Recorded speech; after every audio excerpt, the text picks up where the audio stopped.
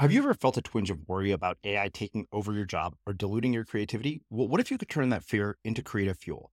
We've just published an amazing new ebook called The 4 Keys to Success in an AI World, and this is more than just a guide. It's a deep exploration into the human skills that AI can't touch, the skills that are essential for standing out and thriving, no matter how much technology evolves. We're talking about real differentiators here, like creativity, emotional intelligence, critical thinking, and much more. Inside, you'll find actionable insights and strategies to develop these skills, whether you're a creative person, a business person, or just simply someone who loves personal development. This isn't a story about tech taking over. It's a story of human creativity thriving alongside AI. Picture this, AI as your creative co-pilot, not just as a tool, but a collaborator that enhances your unique human skills. The 4 Keys ebook will show you exactly how to do that and view AI in a new way that empowers you instead of overshadows you. Transform your creative potential today. Head over to unmistakablecreative.com/4keys. Use the number 4, KEYS. That's unmistakablecreative.com/4keys and download your free copy. I remember on launch day, it was February of 2013. I was sitting at my desk. We launched Mailbox. We had a waiting list of almost 1 million people waiting for our app. And I there and then saw this, what I now call the crossroads of should and must. It was this moment where I could see my entire design career and startup career. I'd worked on the Uber app. I'm sure most people are familiar with Uber. And worked at all these amazing startups. And I'd done all this stuff that all had led me to this amazing point of launching this product.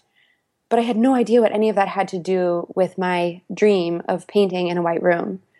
And I think that's really the gist of where I am in my journey, and the story that I'm sharing is that this crossroads of should and must arrives in all of our lives over and over again, all the time, in big and small ways. And I mean, like, let's look at that day, right? Like, peak of a startup, and also this kind of fledgling, bizarre expression of wanting to paint. Those worlds were both equally appealing, but they were totally different. And standing right there between those two paths, I had to choose. I couldn't keep it up. I couldn't do both. And I looked at my finances. I saw that I could buy myself some time to give it a go. And I went in, all in, 2 feet into painting. And that's what's led me here to today. I guess that was 3 years ago now. I'm Srini Rao, and this is the Unmistakable Creative Podcast, where you get a window into the stories and insights of the most innovative and creative minds who've started movements, built thriving businesses, written best-selling books, and created insanely interesting art. For more, check out our 500-episode archive at unmistakablecreative.com. Selling a little or a lot? Shopify helps you do your thing however you cha-ching. Shopify is the global commerce platform that helps you sell at every stage of your business. From the launch your online shop stage to the first real-life store stage, all the way to the did we just hit 1 million orders stage. Shopify's there to help you grow. Shopify helps you turn browsers into buyers with the internet's best converting checkout. 36% better on average compared to other leading commerce platforms. Because businesses that grow, grow with Shopify. Get a $1 per month trial period at shopify.com/work. Shopify.com/work. Hold up. What was that? Boring. No flavor. That was as bad as those leftovers you ate all week. Keke Palmer here. And it's time to say hello to something fresh and guilt-free. Hello Fresh. Jazz up dinner with pecan-crusted chicken or garlic butter shrimp scampi. Now that's music to my mouth. Hello Fresh. Let's get this dinner party started. Discover all the delicious possibilities at HelloFresh.com. Burrow's furniture is built for the way you live.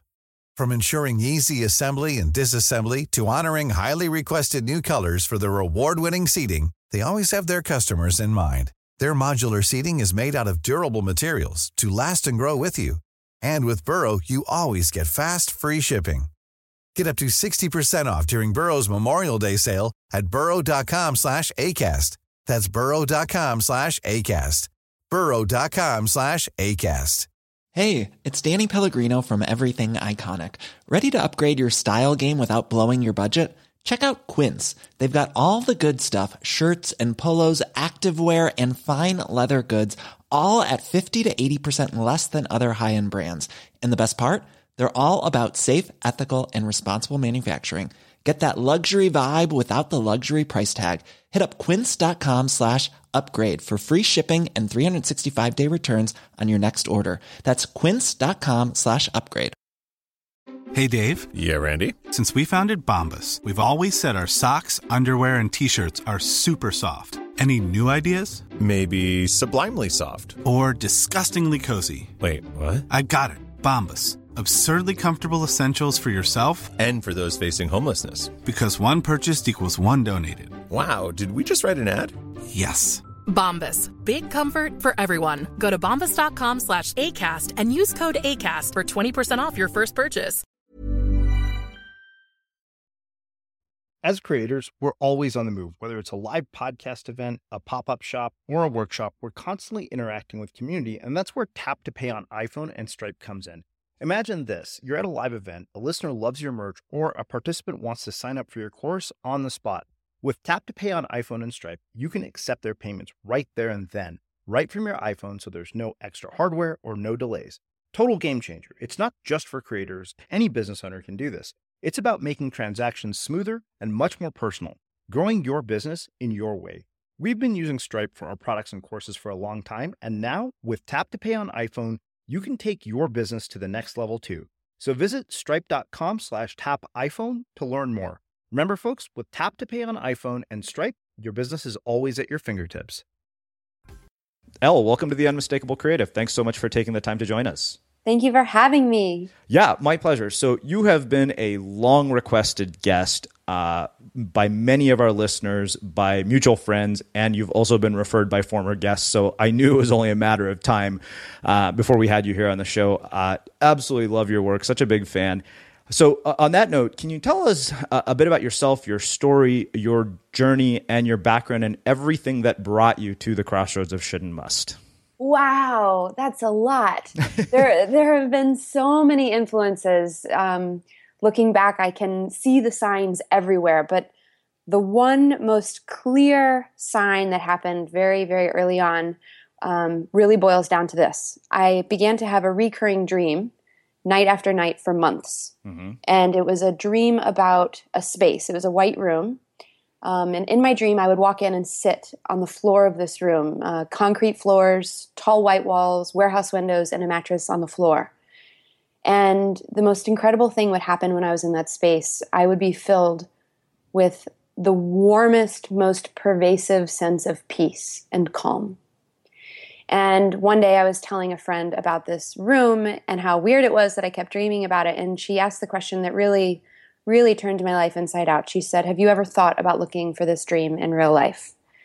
And I don't know how many of the listeners have ever actually had a dream and then gone about like trying to find the people and the circumstances from that dream, but I certainly had never done this.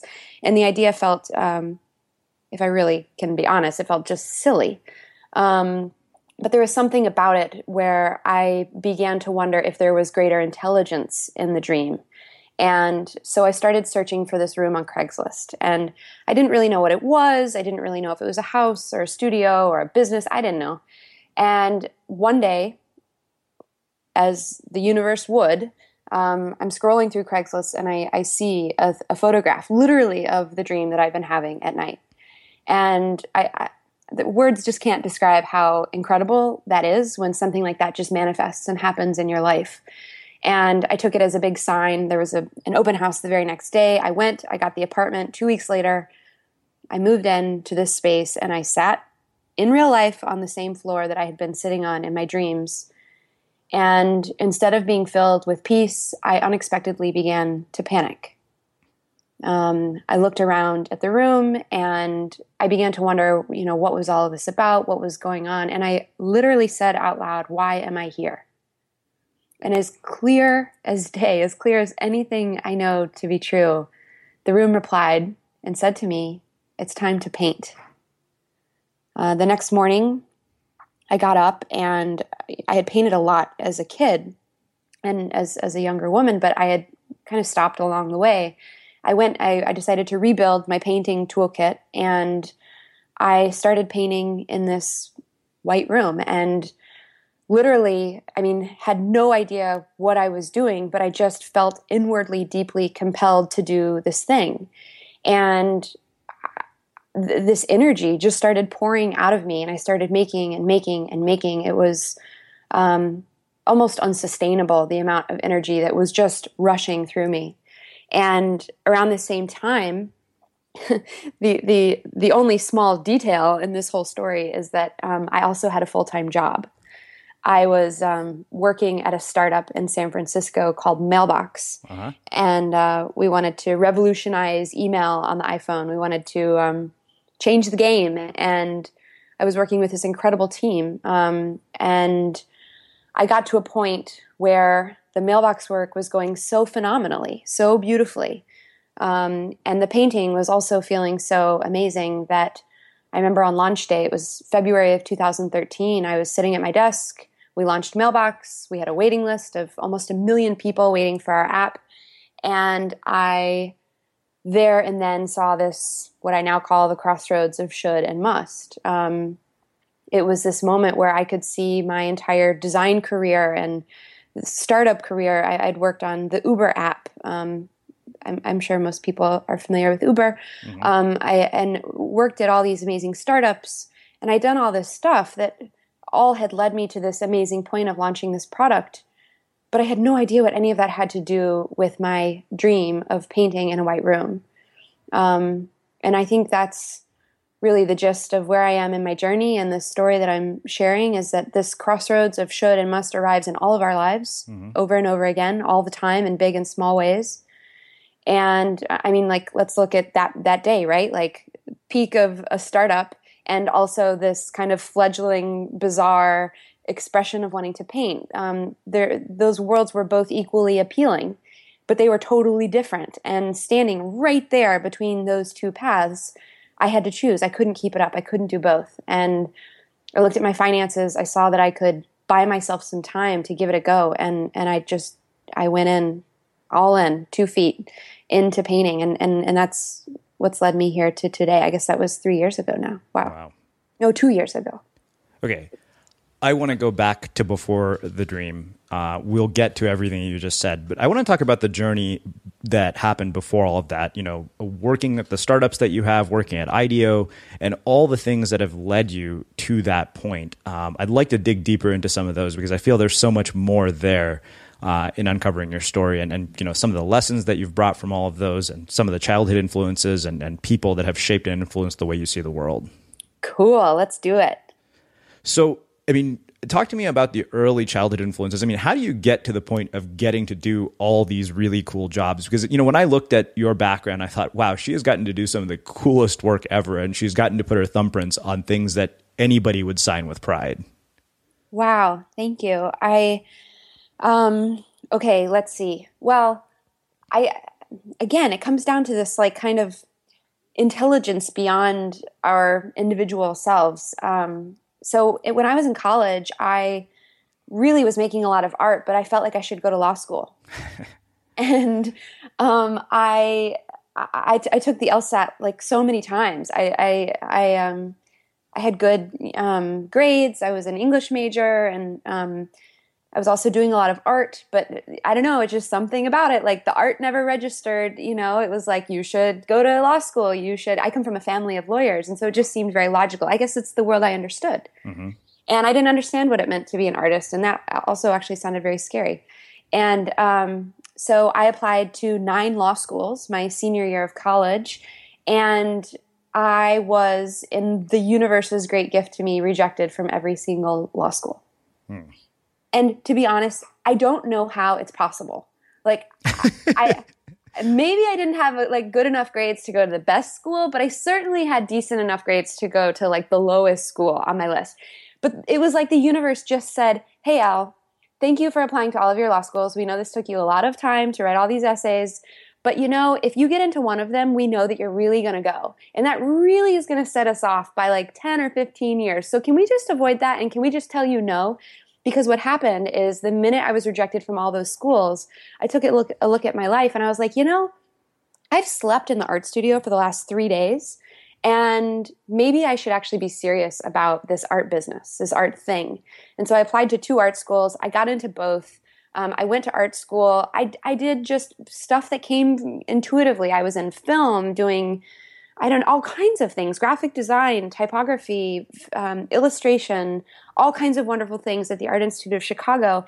And at the end, I learned about this company called IDEO, where you can basically go and do all different types of things. Like, they're a company that believes in diverse skill sets to make really amazing teams and amazing products. And this was the first time I learned about this idea of innovation and disruptive innovation, primarily being based on this idea that through diversity of teams and of practice, we can actually kind of open up the floodgates and let the creativity come into our work and our process. And so I applied to this thing called IDEO through IDEO.com. I applied online, and I put together like a really wild, weird collection of just the kind of experiments that I was up to in life. And I got a job there. And IDEO I don't know how I got a job there. I think IDEO is like one of the coolest places in the world to work. And it's like the type of place that you pinch yourself every single day.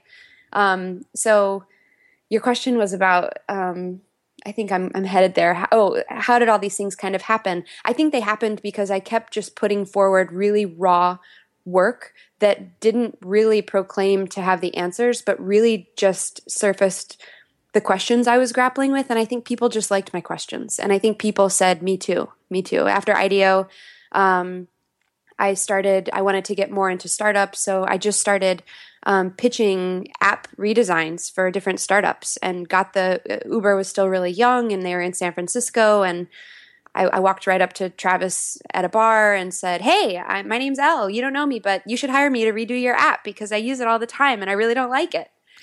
And he hired me on the spot. And I think it has been a very rewarding journey to just say, this is what I can do. This is where I am in my work. And that's really kind of opened all the doors for the different teams that I've had the opportunity to be a part of.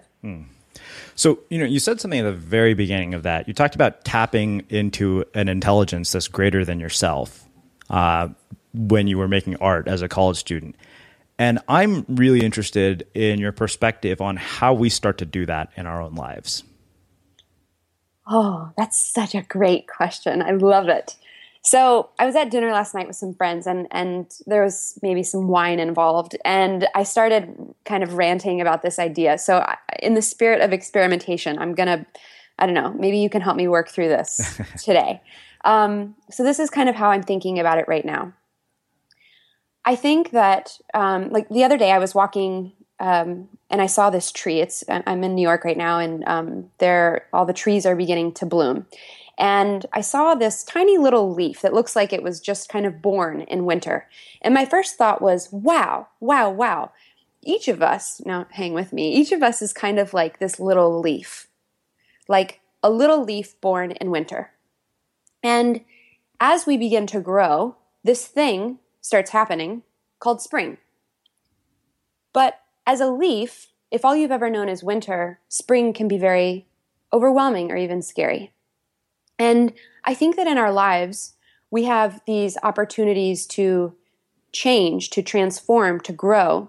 But that change or that shift, we don't understand. We can't possibly understand it because we haven't experienced it yet. And I think there is this moment where we say, am I going to do it, or am I going to stay as I am? Am I going to be in control of these matters of my life? And if we do, it's like this little leaf on this tree that if it doesn't transform and change, it'll just die. It'll fall off of the tree. But if the leaf lets go, and if the leaf says, oh my goodness, I don't know what's happening in my life, I don't know where this is going, and it is really scary, but I'm going to trust that there is greater intelligence beyond just me. The minute that leaf does that, the most miraculous thing happens. The leaf receives all of the miracles of spring, which are color, fragrance, blossoms, these concepts that it never could have understood on its own. I think that the more we go within and the more that we choose must, the more that we connect with our passions, the more we honor the gifts that are inside of us, it's like us saying, okay, I trust that there is greater intelligence here. And if I just let go and allow this force to flow through me, I will experience, transcendent things like color and fragrance and blossoms in my life. And once that begins to happen, you can begin to see that you are not just a leaf. I am not just a leaf. We are a part of this incredible organism, this very layered, complex system. And yes, I'm an individual, I'm in my life, and I will always experience it in that way. But at the same time, I'm also a part of this incredible life force, this entire web of people and ideas and energies. And I can also touch the oldest roots of the tree that maybe extend 3, 4, 5 generations beyond and outside of my life. And once you begin to see the system and to see your place within it, things become truly like warp speed in Star Trek. It's just like you are going through time. And I think that's the journey. That's the space. Joseph Campbell, the great mythologist Joseph Campbell, he said once, I think this is the great spiritual teaching. It's a man standing on a whale fishing for minnows. That's the tree. That's the tree. We are standing on the whale fishing for minnows. So how do we open up our lives and connect to that larger energy, that larger consciousness of everything? It's okay. So that I'm done. That's my experiment for today. That was brilliant. I'm not even going to touch it because there's so much there. It's one of those like monologues that I'll have to go back and replay over and over again because it was so beautiful. Good. Well, we can build on it. I think the leaf metaphor is a little, I don't know, it could use some work. Well, so the other thing that really interests me is you said you got rejected from every law school you applied to, but at a very early age, you had the foresight to see that it was a gift from the universe. I don't know that people that young normally have that level of intuition, and I'm interested in what it is about you that allows you to see the world that way and how we can cultivate that in ourselves. Because I've had some tough things happen, and amazingly enough, they've led to some really amazing gifts. I really wish that what you just said was so true. When I got rejected from every law school, I cried and cried. I was so sad. I didn't understand why the universe was being so mean to me. And to be honest, it was somebody close to me who really, really brought the wisdom that I didn't have and said, it's not really such a bad thing. And really eliminated what was happening, but that I couldn't see. And I think this is what we find in our close relationships, that these people can serve as mirrors for ourselves because we can't see ourselves. And to really look to our peers and our closest community as people who have wisdom beyond ourselves and can teach us things. So that was my state at the moment. And since then, I've really begun to nurture that relationship of mirroring within relationship. It's really, really powerful. Wow. Yeah, it's interesting. Funny, as you were saying, I was thinking, well, if it's any consolation, the people I know who hate their jobs the most are attorneys. Pretty consistently, they all tell me they hate their job. Oh, wow. That's cool. with rare exception. But so, I want to talk a bit about the time at IDEO because I've always been very curious about what it must be like inside the world of working at IDEO. But the really specific question that I have around your time at IDEO is, how did working in that environment change the way that you see the world, the way that you see design, and the way that you see creativity? Which I realize is a really big question. So feel free to go as long as you need to go. Do you remember that book? I think it was written in the 80s. It said, "Everything I've ever need to know about life I learned in kindergarten." Uh-huh. I believe that I could hijack that title and say that everything I've ever needed to know about life, I learned at IDEO. Okay. So on that note, what did you learn at IDEO? IDEO teaches you some very basic, powerful tools for your toolkit for life. A lot of them are captured in IDEO's brainstorming rules. Like when you're brainstorming, you go for quantity over quality. You defer judgment. You build on the ideas of others. IDEO has two things culturally that have stayed with me forever. One of my earliest mentors at IDEO, her name is Beth Viner. She said to me, when she looks to hire folks to work at IDEO, she looks for two things: curiosity and optimism. Those two traits can carry us so far. Curiosity to keep the wheels spinning, to keep searching and digging and moving forward in our creative pursuits. And optimism to be really just a can-do attitude in life. Once somebody said to me, there's two types of people in life: can do and can't do. And it really has struck me, that idea. And I think it's really true. You want to be a can-do person in life, and you want to be a can-do partner in relationships and friendships and family. And IDEO taught me so much about iteration, about process. I mean, like in my art practice, I think my art practice is very much rooted in design philosophies. Like I still throw out tons and tons of work. You know, there's some artists that give it a go on one try and do it all in one fell swoop, and that's not me. I hope maybe one day to be there, but I still throw out tons of work, and that's cool. IDEO teaches you to this wonderful thing about deferring judgment, to say, like, I'm going to draw a sandbox around this time, and I'm going to play with reckless abandon, and I'm not going to judge anything I create in that space. And at the end of it, then maybe we'll come through and we'll filter. But you have to have that space, that permission to play and have freedom in your work. Other things at IDEO, I think one of the biggest things about IDEO is that I learned was collaboration and the importance of a team. Here's a strong opinion, loosely held, which is, I don't think any of us can do this alone, period. You have to have a team. You have to have a community. You have to be a part of something. Maybe it's a group of folks, you know, reviewing paintings on the weekends. Maybe it's people to read your blog post before you publish it.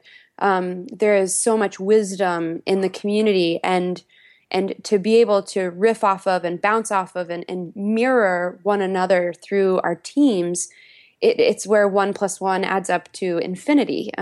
IDEO really taught me, you know, whenever anybody says, oh, you designed the Uber app, I always say, no, I was fortunate enough to work on a team of people who designed the Uber app. And that's a huge mental shift that I was able to make really early on. It's never about me. It's always about the team. It's interesting to hear you say that, because, you know, you look at the artwork on our website and all the things that happen creatively, and I'm like, yeah, I can't take credit for any of that. It's all people who have far more skill and talent than I do. It takes a village, and, you know, maybe you're let's take the book, for example. So just wrote a book. Yes, the words are mine. Yes, the illustrations are mine. Yes, the design is mine. However, I have an amazing editor that I get to work with. I have a designer at the publisher who I get to bounce ideas with. I have a guy whose entire job is to fall in love with paper and pick the most perfect paper for this book. There's printers and press people and logistics folks. And I mean, there's like hundreds of people involved in a book. And so I keep saying, we wrote a book. We made a book. Mm-hmm. It's like we all made this baby and brought it out into the world. So even something as simple as that you would think of as like, it's my book. No. It's our book. Yeah, it's funny. We're working on a writing project called The Compass, and it's a collaboration effort between multiple people. And it makes me think of one of the chapters, which, you know, was inspired by me attempting to do a yoga class. And, you know, non-pretzel humans can't do all the poses. And apparently, if you can't do the poses, the instructor will come over and hand you a block. And to me, that was such a profound metaphor. I thought, you know, anything of great significance is accomplished with the help of other people. Sometimes you just have to ask for a block. Oh, I love that. Yes, I love that. And I'm still not a human pretzel.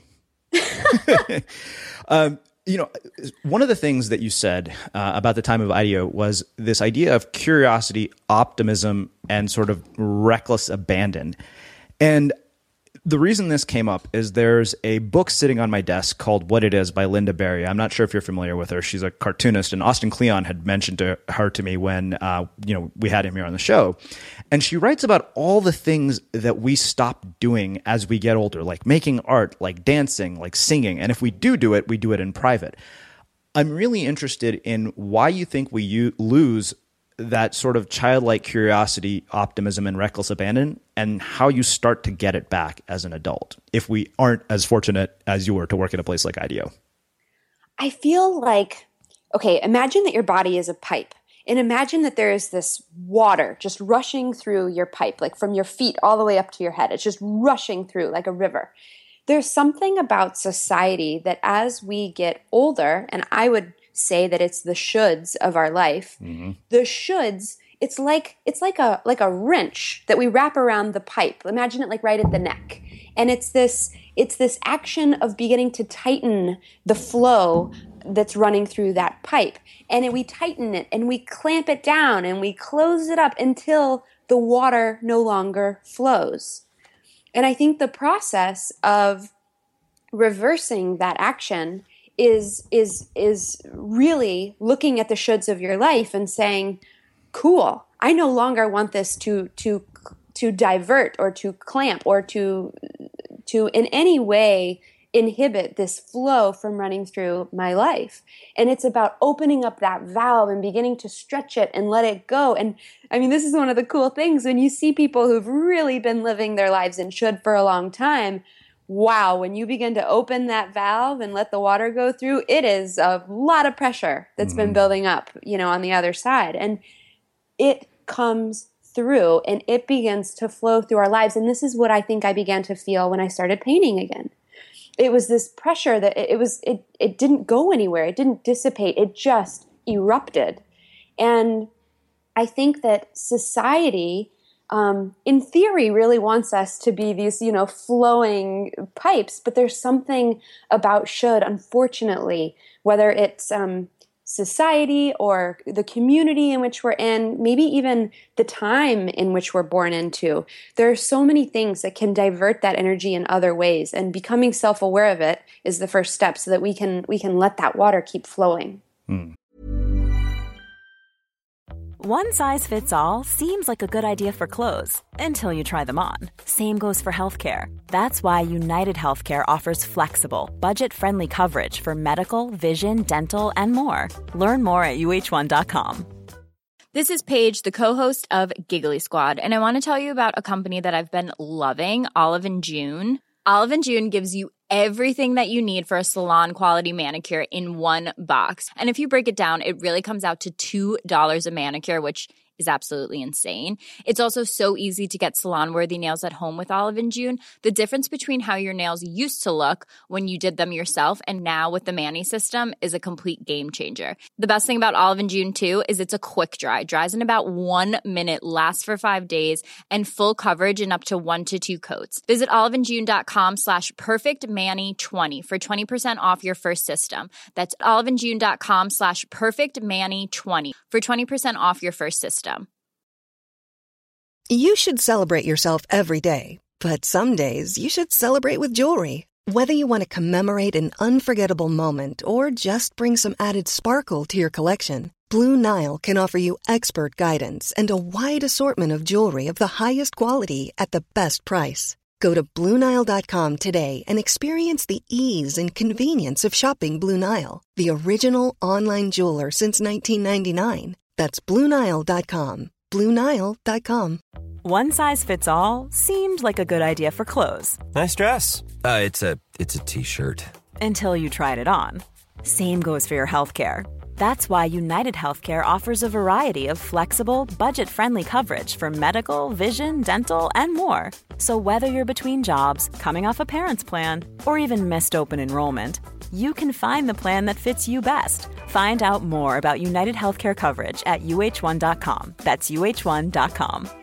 This is Paige, the co-host of Giggly Squad, and I want to tell you about a company that I've been loving, Olive & June. Olive & June gives you everything that you need for a salon-quality manicure in one box. And if you break it down, it really comes out to $2 a manicure, which is absolutely insane. It's also so easy to get salon-worthy nails at home with Olive & June. The difference between how your nails used to look when you did them yourself and now with the Mani system is a complete game changer. The best thing about Olive & June, too, is it's a quick dry. Dries in about 1 minute, lasts for 5 days, and full coverage in up to 1 to 2 coats. Visit oliveandjune.com/perfectmani20 for 20% off your first system. That's oliveandjune.com/perfectmani20 for 20% off your first system.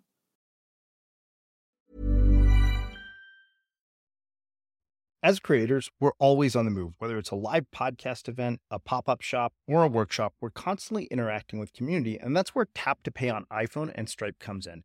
Imagine this. You're at a live event, a listener loves your merch, or a participant wants to sign up for your course on the spot. With Tap to Pay on iPhone and Stripe, you can accept their payments right there and then, right from your iPhone, so there's no extra hardware or no delays. Total game changer. It's not just for creators. Any business owner can do this. It's about making transactions smoother and much more personal, growing your business in your way. We've been using Stripe for our products and courses for a long time, and now with Tap to Pay on iPhone, you can take your business to the next level too. So visit stripe.com/tapiphone to learn more. Remember, folks, with Tap to Pay on iPhone and Stripe, your business is always at your fingertips. So 2 things. How do you cultivate the self-awareness, and how do you trust that flow? How do you cultivate self-awareness? Well, one of the things about, as I think about should and must, we kind of imagine should and must going in opposite directions. There's one image that I feel like I missed in the book, and I wish I could just post-it note it in there today. Should and must do go in opposite directions. However, oftentimes the best way to get to must is by understanding should first. Because should is this thing that takes us away from must. It goes in the opposite way. It's sort of like a girlfriend of mine said the other day, Elle, you seem really scattered. And what she meant was literally I had energy going in every direction. So it was hard to laser beam focus on what was right in front of me. Scattering your energy or becoming unscattered is literally like collecting it all and kind of coming back to center.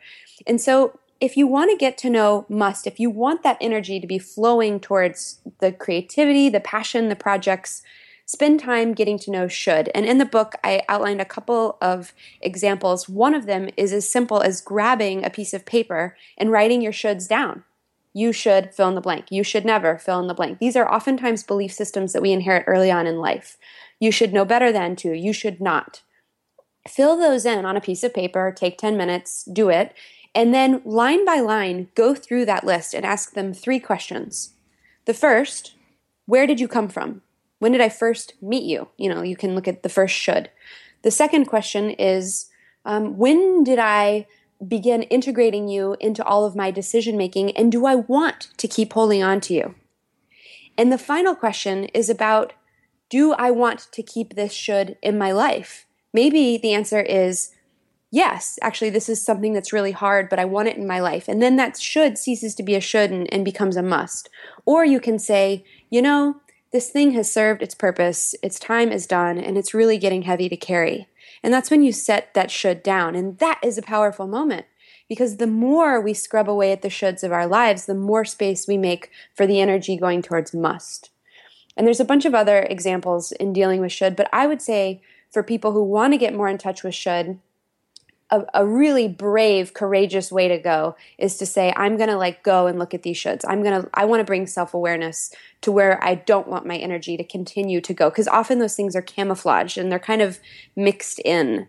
And that's why they're tricky to find. But once you begin clearing space, you begin saying, okay, now I've got energy, now I've got time. What do I do with it? Uh-huh. And then that's where you begin to step into must. So the book talks about all kinds of things. From one of my favorite recommendations is to have people call their mom or call somebody who knew you when you were little, because nowhere is the essence of must more purely exhibited than when we're kids.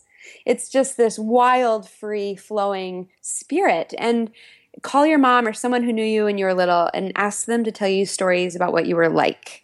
And take notes, because those stories contain some of the earliest seeds of our must. Another great tactic is, this is actually a tip from IDEO, is to build a toolkit of unconventional tools that you keep in maybe in your home or next to your desk, wherever you work, and fill it with all kinds of things that inspire you to play. It could be wigs or pipe cleaners or scissors and construction paper. It could be photocopier paper, anything. Just fill an unconventional toolkit of parts and then keep it next to your desk. And when you need a break or when you need to shake things up, literally grab it and start to play. And the answer will come because the brain is brilliant and it works these things out as we do our work. And it will come up with a solution. It will guide you somewhere, and just stop and play. And that was one of the great joys of working at IDEO, is it's a culture who takes their play seriously, and you can see it in the work. It's fantastic. Wow. Yet another monologue that I will have to go back and play over and over again. And I have actually done that exercise, and it was very, very revealing. It was also very therapeutic. Lovely. I think that's a great word for it. There are a lot of really awesome therapeutic tools out there in the world. When I grew up, there were all these stigmas around like therapy and self-help and counselors and coaches. And what I see happening in the world right now is that that's really shifting. It's so exciting to see young teams bringing in coaches to work with everybody on their team. At IDEO, we had a woman whose entire job was to teach people a tool called the Enneagram. It's a personality typology tool. There are all of these amazing ways that we can get more in touch with what's happening in our inner psychic world, which really drives the whole ship.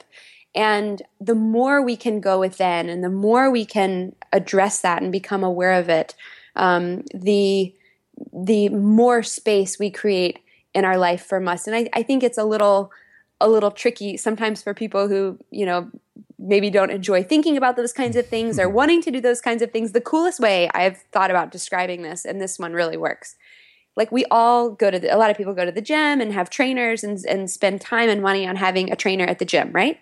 Yeah. The trainer works the muscles, the trainer works the body. Having a therapist or a counselor or a coach is the same thing, except rather than work your muscles, they work the kind of organ that thinks it's running the show, which is the brain, and really the organ that's actually running the show, which is the spirit. And these people are trained to help create healthfulness and sustainability in your life. And so if there ever was a more exciting and inviting way to think about how we think about self-help and growing, like I think that's a really, really good analogy for the type of strength and power and all of the amazing things that come from working out. Like you can do that to your mind, which is how you perceive and understand of the world, which is incredible. It's funny. I read that section of the book, and it very distinctly stood out to me because I had never been into a therapist office until the last year. And I remember thinking, wow, what the hell took me so long to get in here? I should have done this a lot earlier. This is actually pretty useful. Oh, it's so useful. Thank you for sharing that.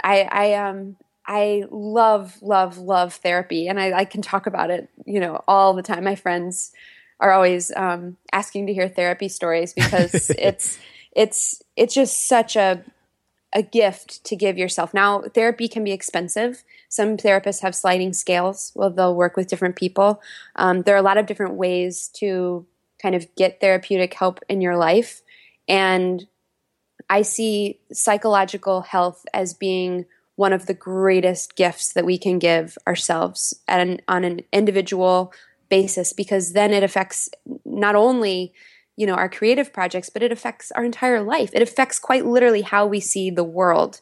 I hope that through this book and through talking about it, more and more people begin to think about therapy and self-help in this very exciting new way.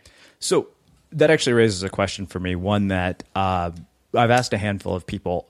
Throughout this entire journey of yours, have you had any really sort of dark or rock bottom moments where you're wondering how the hell it's all going to work out, or you're mired in fear, panic, and anxiety? Totally. I somebody asked me 2 weeks ago, she said, what's the relationship between choosing must and desire? And I thought it was such a brilliant question because, sure, maybe your passion is, I don't know, maybe passion is something that you really desire and something that you really yearn for and you want to go for. And you go for it. What if your passion or your calling leads you to a door that you actually are terrified to pursue? And I actually think that when you're really close to must, it is scary. It is terrifying. There's something about standing nose to nose with this thing that you unavoidably, unequivocally have to do with your life, that when you know it, like in your gut know it, it's really scary.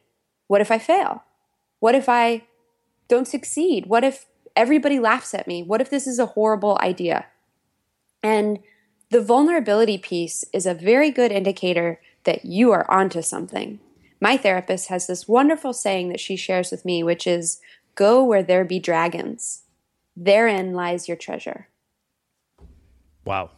I love this. And I would say for anybody who is maybe not necessarily feeling a rock bottom moment, but maybe just feeling like, wow, I could never do that. I could never pursue that exact thing. I would say take a second look. There might be wonderful gifts to be gained there. In terms of rock bottom, absolute bottom of the barrel, yeah, you betcha. I've had those too. I remember one day, it was a couple of days before my very first public art show. I had a pop-up show at a gallery in San Francisco, and I was exhibiting over 60 pieces of new work. So in terms of a timeline, I had quit my job. Everybody was thinking, why has she done this? This is such a horrible idea. Mailbox was really a great startup, like doing all kinds of amazing things, and now she's just painting in her room by herself. This is very strange. It was days before my first show when I had just a total meltdown of confidence. And I felt like I was about to, basically stand in a room naked with about 100, 200 people in San Francisco to come look at my art. And I remember writing all of those fears down and hitting post on a blog post that I wrote. And it's literally a wild list of the most horrific things, just one after the other, after the other, after the other, after the other. And I think when you look at those things, what I did in that instance was, okay, cool. Like, we've got two choices. We either keep going that way or we have a new narrative. What's the narrative going to be? Joseph Campbell once said, when you think you're falling, dive.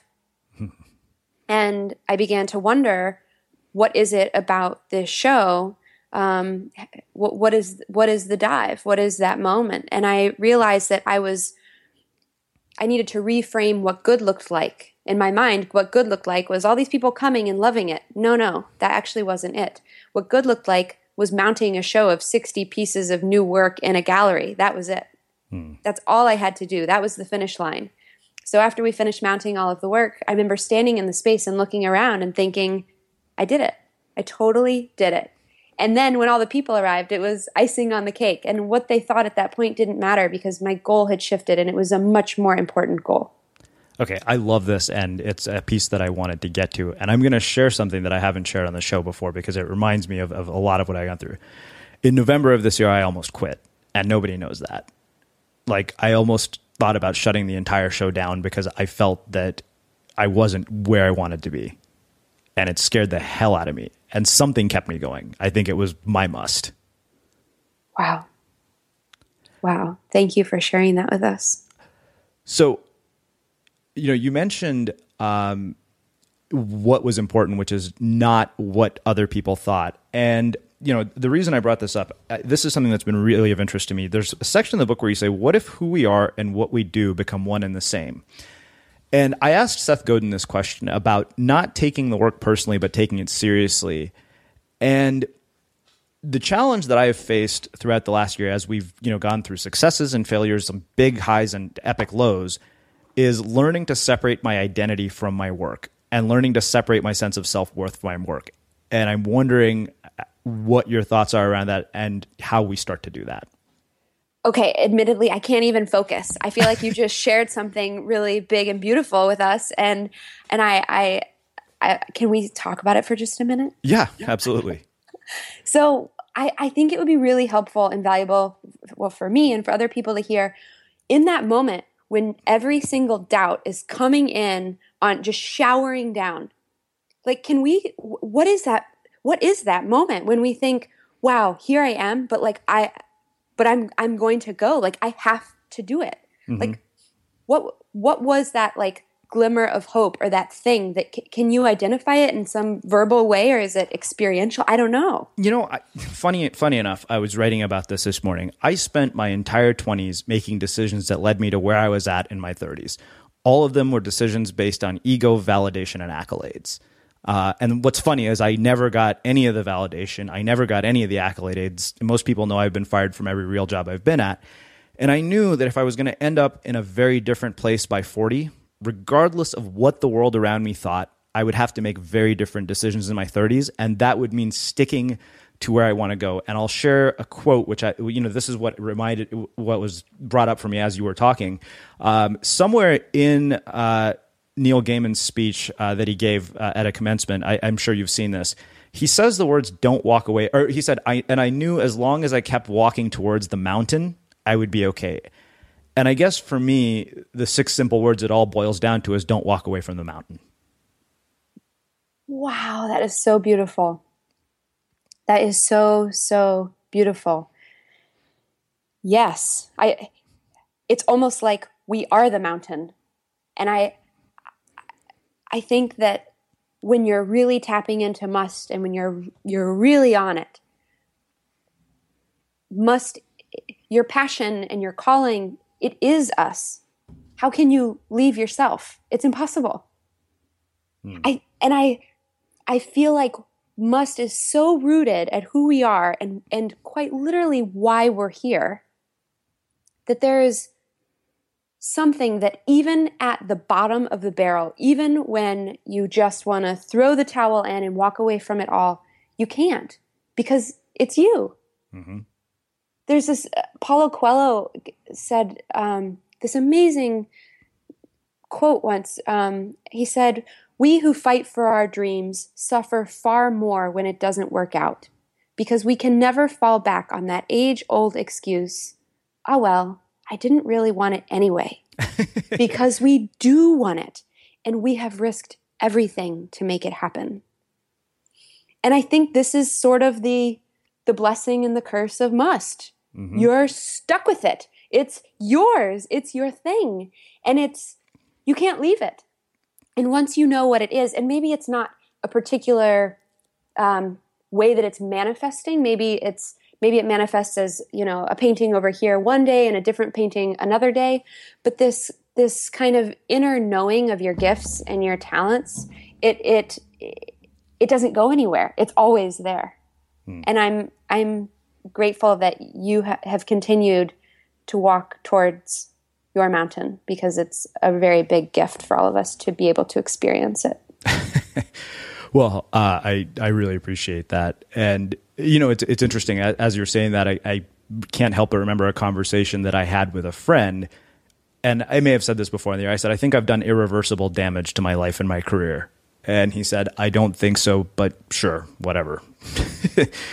And it's funny because once I started to stop telling myself that story, I started to see all the other possibilities. And they didn't go exactly how I wanted them to, but a world of things have happened in the last several weeks that I couldn't have planned or predicted that have been just absolutely magical.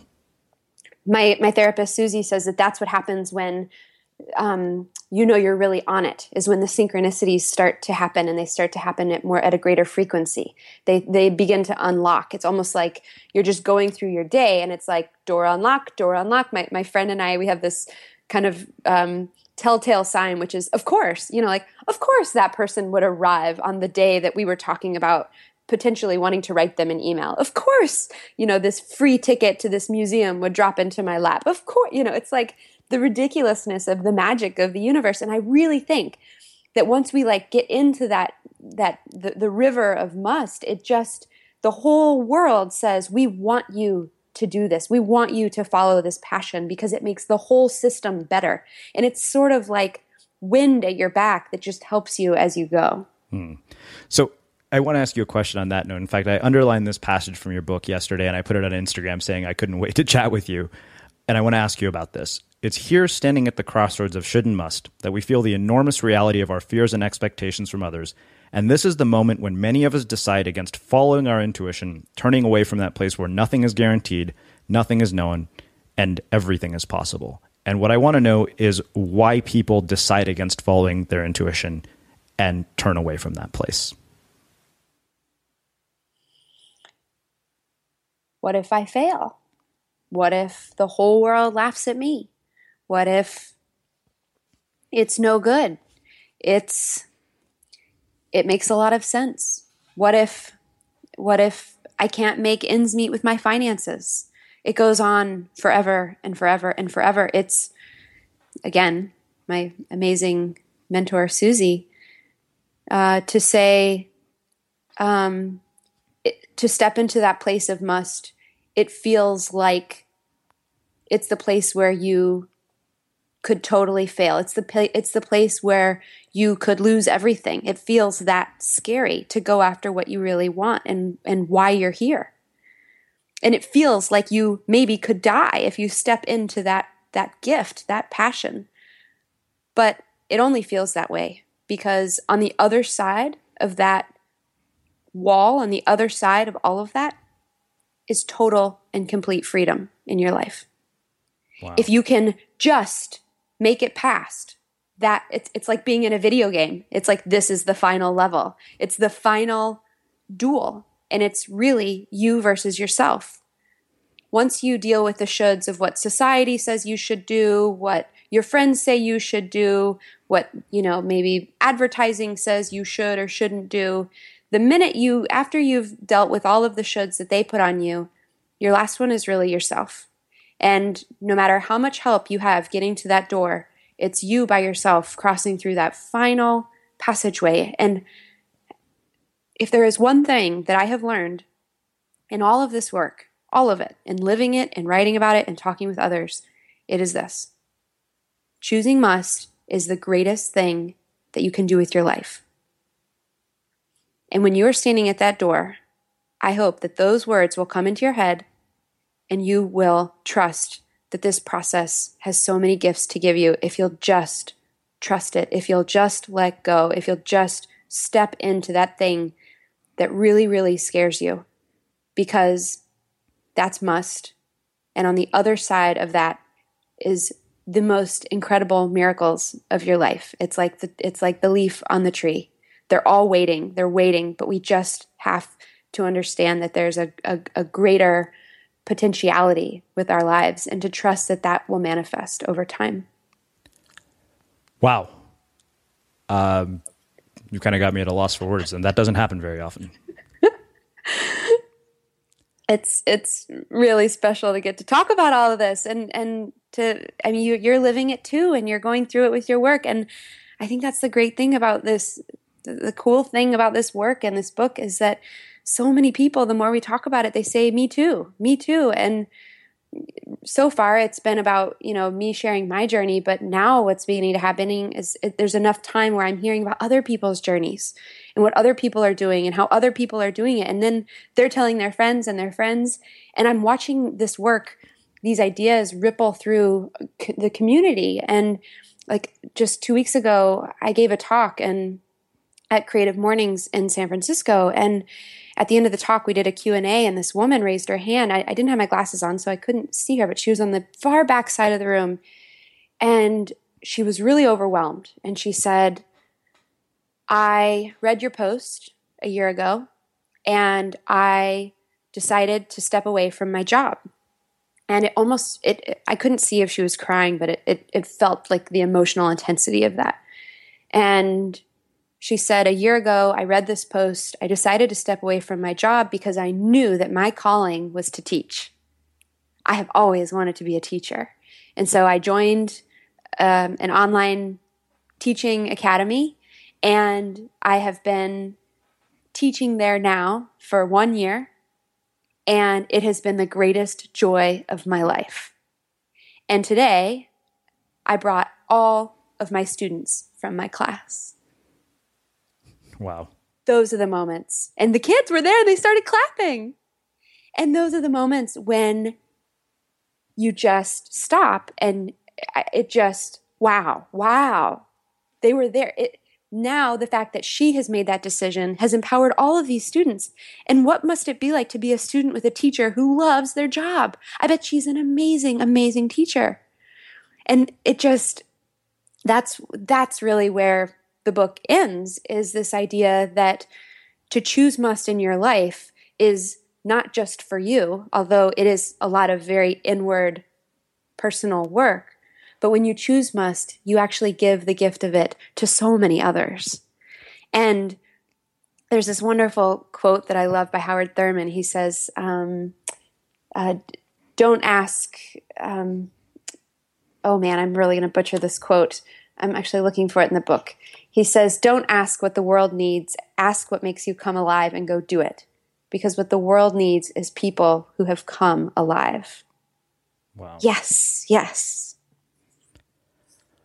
So, Elle, I want to wrap with one last question, which is how we close all our interviews at The Unmistakable Creative. What do you think it is that makes somebody or something unmistakable?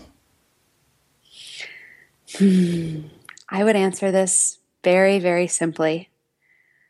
I think what makes someone or something unmistakable is when it comes from a place of must. Because there is something about work and action and intention that comes from that unavoidable, unmistakable place that's palpable. You can just feel it. You can see it in the work, the design, the words, the images. It's simply undeniable. Amazing. Elle, I have to say, this has just been mind-blowingly beautiful. Really, one of those conversations that I'll probably replay 100 times because I'd imagine there's so much inspiration and juice in it. I can't thank you enough for taking the time to join us and share your story and your insights and your journey with our listeners. Of course. Thank you so much for having me. This has been really a gift. And for everybody listening, we will wrap the show with that. Thank you for listening to this episode of the Unmistakable Creative Podcast. While you were listening, were there any moments you found fascinating, inspiring, instructive, maybe even heartwarming? Can you think of anyone, a friend or a family member who would appreciate this moment? If so, take a second and share today's episode with that one person, because good ideas and messages are meant to be shared. Even on a budget, quality is non-negotiable. That's why Quince is the place to score high-end essentials at 50 to 80% less than similar brands. Get your hands on buttery soft cashmere sweaters from just $60, Italian leather jackets, and so much more. And the best part about Quince, they exclusively partner with factories committed to safe, ethical, and responsible manufacturing. Elevate your style without the elevated price tag with Quince. Go to quince.com/upgrade for free shipping and 365-day returns.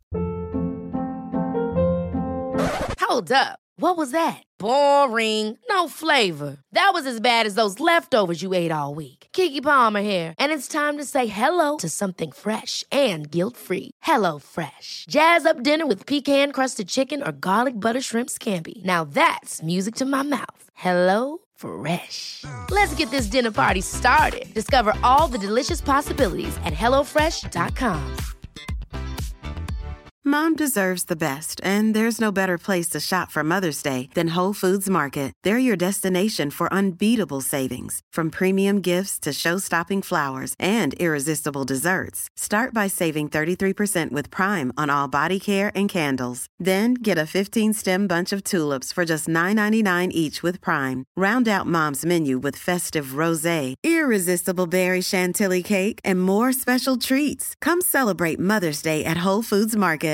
Even when we're on a budget, we still deserve nice things.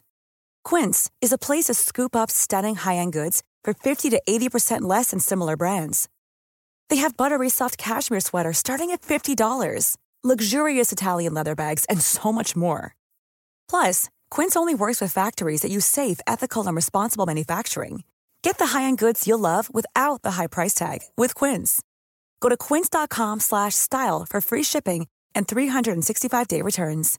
Imagine the softest sheets you've ever felt. Now imagine them getting even softer over time. That's what you'll feel with Boll & Branch's organic cotton sheets. In a recent customer survey, 96% replied that Boll & Branch sheets get softer with every wash. Start getting your best night's sleep in these sheets that get softer and softer for years to come. Try their sheets with a 30-night guarantee. Plus, get 15% off your first order at bollandbranch.com. Code BUTTERY. Exclusions apply. See site for details.